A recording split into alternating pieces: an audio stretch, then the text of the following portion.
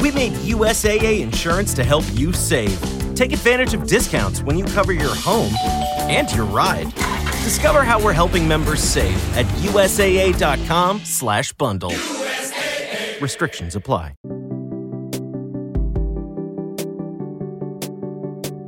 Happy Tuesday, May 2nd, 2023, and this is 5-Minute Daily Devotionals with Religionless Christianity.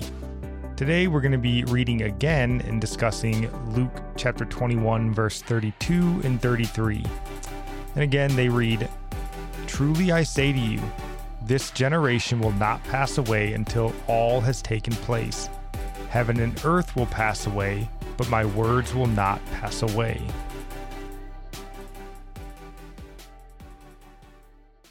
Heaven and earth will pass away, it says in verse 33. This world and everything in it is fleeting and will one day pass away. It'll be no more. Revelation chapter 6, verse 14 says of that time, when the sixth seal is opened, the sky vanished like a scroll that is being rolled up, and every mountain and island was removed from its place. 2 Peter chapter 3, verse 10 says, "But the day of the Lord will come like a thief, and then the heavens will pass away with a roar, and the heavenly bodies will be burned up and dissolved, and the earth and the works that are done on it will be exposed." Life as we know it here on earth will be done away with, and the new heavens and the new earth will be ushered in after this terrifying judgment is wrought on mankind. That is both exciting and scary if we're going to be a little honest. What is more incredible in this passage of Scripture, though, is the second half of verse 33. It says, "But my words will not pass away." When we open Scripture and read, we're holding an eternal substance in our hands. The words of the living God, they're powerful, unchangeable, and eternal. Heaven and earth will pass away, rolled up like a scroll.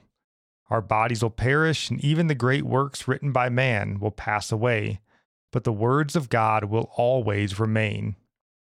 You know, we invest far too much of our time in the fleeting, the stuff that is here today and gone tomorrow. We have the opportunity now to study and read the words, hear the voice of the God who created us, whom we will be seeing one day, and who indwells those who have put their faith in him. What an incredible statement from Jesus. Everything will pass away. Everyone will pass away. Yet his words will remain forever. And 2 Peter chapter 3, verse 3 and 4 says, "Knowing this, first of all, that scoffers will come in the last days with scoffing, following their own sinful desires.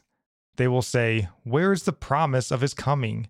For ever since the fathers fell asleep, all things are continuing as they were from the beginning of creation.'" Well, we have an answer to those scoffers, and it's Jesus Christ. His words and his promise are just as true today as they were in the days of the patriarchs. We don't need to worry if they're true. Christ told us they were. Rather, we should be preparing that they could be coming true and coming true soon. Yeah, his words will not pass away. They are eternal, and they give us life, spiritual life. John chapter 6, verse 63 says, "It is the Spirit who gives life. The flesh profits nothing. The words that I speak to you are spirit, and they are life." John chapter 1, verses 1 through 4 say, "In the beginning was the Word, and the Word was with God, and the Word was God. He was in the beginning with God. All things were made through him, and without him nothing was made that was made. In him was life, and the life was the light of men." So Jesus is the living Word who brings life, and all those who are found in him will never perish. They live in him, the eternal Word. His Word is light and life to all who bow before him. When you receive his word, you receive him, and when you receive him, you receive God. John 13, verse 20 says, "Most assuredly, I say to you, he who receives whomever I send receives me, and he who receives me receives him who sent me." Since his words will not pass away, When we spend time chewing on the word, we are doing something that has eternal value. That time we spend meditating on his words is never a waste of time. We are renewing our minds by it, and it sanctifies us. All that it does lasts for eternity. And our psalm of the day comes from Psalm chapter 65, verse 2 and 4. O you who hear prayer, to you shall all flesh come. Blessed is the one you choose and bring near, to dwell in your courts.